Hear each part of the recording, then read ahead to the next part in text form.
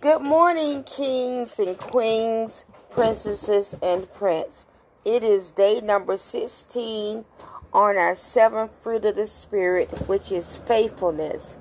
On this day, as we reflect, let us continue to look at the title, No Doves Crying Here. So as we're looking at faithfulness, think about the title or reflection title, No Doves Crying Here.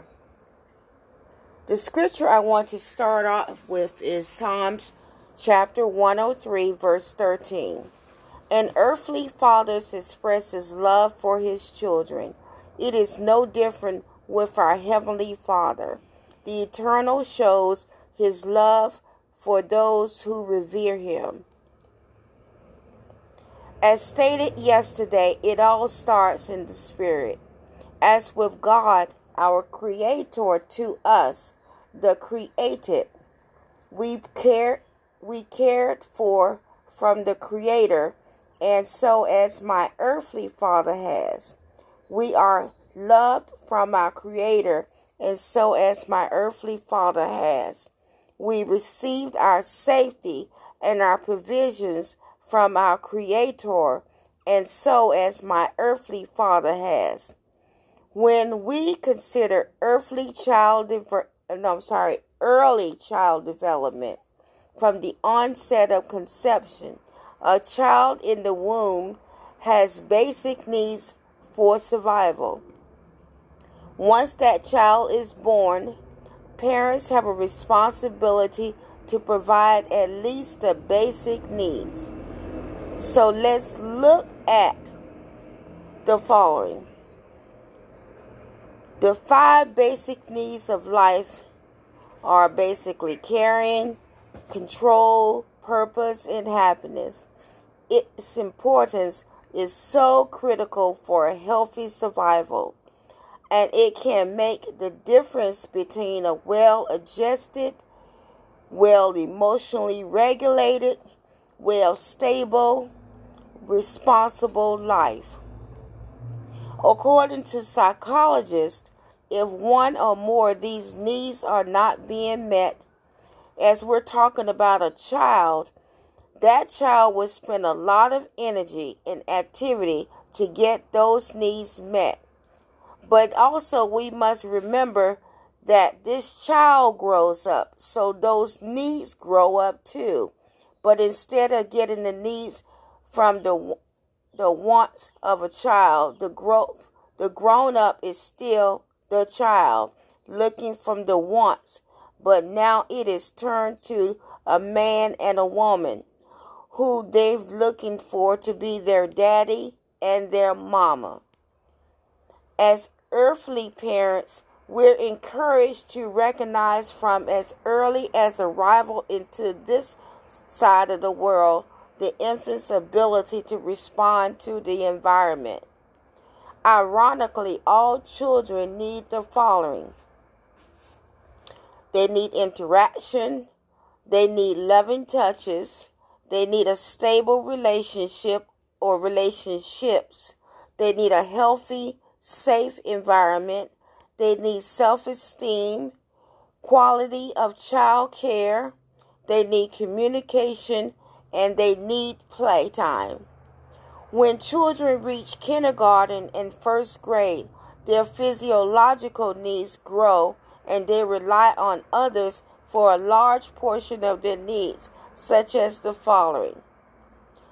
There's a safety need, and let's look at preschool age children, as this is what we're talking about. They need a lot of direction in order to maintain their safety needs. They need a lot of direction in order to maintain not only the safety needs, but also learning how to deal with rules, laws, and limits. As this helps the children in this period learn how to meet all of their safety needs.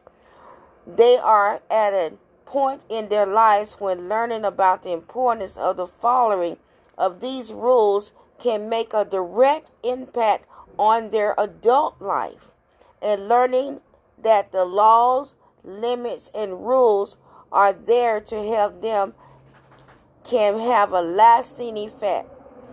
Too often, children see rules as an obstacle instead of a tool. And too often, adults see the Bible as an obstacle instead of a tool of life.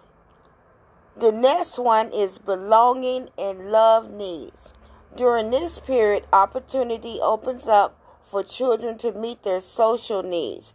Preschool is when you start to learn how to make and retain relationships with others your own age.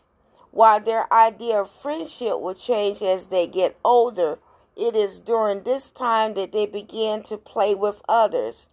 Towards the end of the preschool period, children advance on and begin associative play, where two or more children interact by borrowing and sharing. They learn this right here at this stage. They're only 5 or 6 or 7 years of age. They also use cooperative play, where they are genuinely interacting with each other by taking turns and participating in games. This image shows girls beginning to form bonds and boys beginning to form bonds and learning what they are looking for in a friendship. The next one is self-esteem needs. Children in this age bracket, in the early years, they want recognition and they want rewards. This is very healthy. They look for ways to fulfill the needs for positive attention and respect. They enjoy knowing that they are getting attention and will do the things they know will get others to appreciate their presence. God appreciates us. We get his attention and he gets our attention. A good example of this in action is when a young child does something that gets others to laugh or smile. And I'm sure that we get God to laugh or smile all the time. Well, the child will continue doing the actions over and over because he enjoys the positive attention. In this image, a child won a scholarship for participating in a summer reading program. By participating in the program and winning the scholarship, the child is fulfilling the need for recognition and achievement. The child will likely have a good perspective as they grow up on how hard work equals rewards as that child ages. And we do the same. The next one is self-actualization.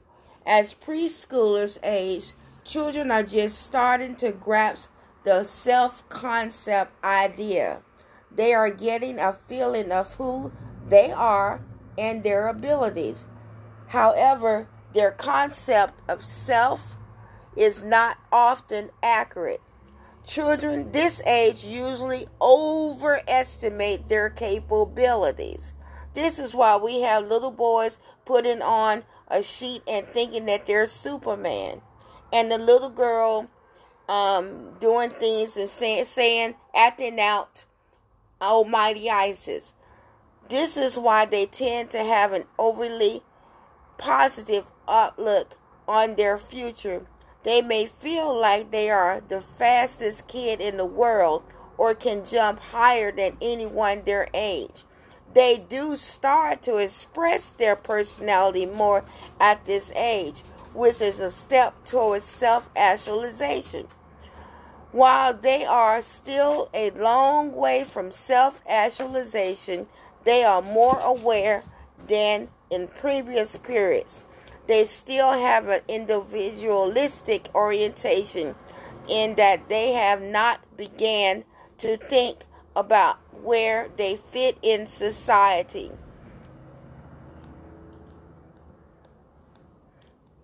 Okay. God cares about all of his people as we look at the different stages because God was always there and is always there throughout all of our stages. No matter what is happening, He never ever leaves His children. Scripture tells us that God knows what is going on in our lives and is faithful. As you read Bible verses, remember that the Lord is good and kind. He's an ever-present protector in times of need. Keep these scriptures close to your spirit, as negativity will always attempt to disrupt our trust and assurance on God. In the beginning was the Word, and the Word was with God, and the Word was God. I will make you and your brood enemies of the woman and all her children. The woman's child will stomp your head, and you will strike his heel. This refers to the good news of salvation. While we know that God is all in for us 100% because of the fall of man, we had salvation to restore us. As for dealing with day-to-day stuff, while we will always have stuff, Jesus also reminds us that He left us His peace. Peace I leave to you, my peace I give you. I do not give to you as the world gives. Do not let your hearts be troubled, and do not be afraid. But the God of all grace, who have called us into His eternal glory by Christ Jesus, after that we suffer a little while, but He'll make you perfect. He will stabilize us and strengthen us and settle us. I have said these things to you, that in me you will have peace. In the world you will have tribulation, but take heart, I have overcome the world. Plus, we have the entire Bible to guide us and to comfort us. And if we staggered in any of the child development stages, God has always taken care of us, and He will always continue to take care of us in all of our stages, bringing total restoration. So today, let's rise. Do not close the book on God's Word. Like before, we were in need at conception. Our needs are satisfied 100% with God. If not, look at our inner spirit and connect our inner spirit to the Spirit for change, guidance, and restoration. The Word tells us the promise of restoration. I will restore you to health and heal your wounds, and declares the Lord. All of the scriptures is God-breathed, and it is inspired voice. We hear useful teachings, to be rebuked, correction, and for instruction and training for a life that is right, so that God's people may be up to the task ahead and have all they need to accomplish every good work. Let me say that one more time. All of Scripture is God-breathed in its inspired voice. We hear useful teachings, rebuke, correction, instruction, and training for a life that is right, so that God's people may be up to the task ahead and have all they need to accomplish every good work. What this means to us is that the ultimate source of the Bible is not human, but divine. Our Creator loves us. His created gives us written scripture that is perfect, because all scripture is perfect. It is profitable for all areas of life. So as we entitled this reflection, No Doves Crying Here, meaning that our peace is not unbroken with God. We grow up and live balanced, emotionally stable, progressive life with our Creator as our mainstay. And when stuff happens, we have a refuge. Selah. Have a blessed and beautiful day. Love yourselves, love others, forgive others, and definitely forgive yourself. I have a disclaimer for this message today before I begin the song to close. The doves have been known to watch over deceased mates and try to care for them and to return to the place where the birds died. It is best not to attach our emotions to animals, however, but it does appear the surviving birds feel the loss. The mourning dove got its name because of the mournful sound call. As we look at scripture, please remember this. In Matthew, the Gospel according to Matthew chapter 3, it tells us, then Jesus came from Galilee to the Jordan to be baptized by John. But John tried to deter him, saying, I need to be baptized by you, and do you come to me? Jesus said, let it be so now. It is proper for us to do this to fulfill all righteousness. Then John consented. As soon as Jesus was baptized, he went up to the water. At that moment, heaven was open, and he saw the Spirit of God descending like a dove and alighting on him. And a voice from heaven said, this is my Son, whom I love. With him I am well pleased. Let us all remember that a dove represents peace. When there's death, no peace, and disturbance, the dove will cry. Again, I say, with God and faithfulness in our lives and throughout our lives, there is no dove crying here.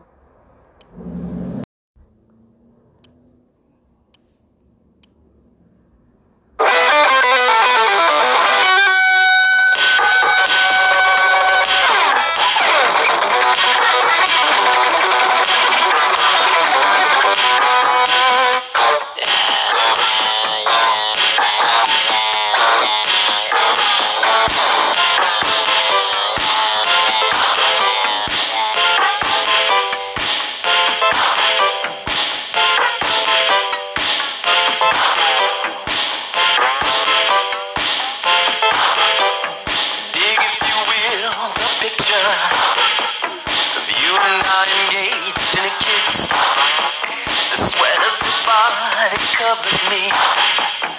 Can you, my darling, can you picture this? Dream if you can, courtyard, an ocean of violets.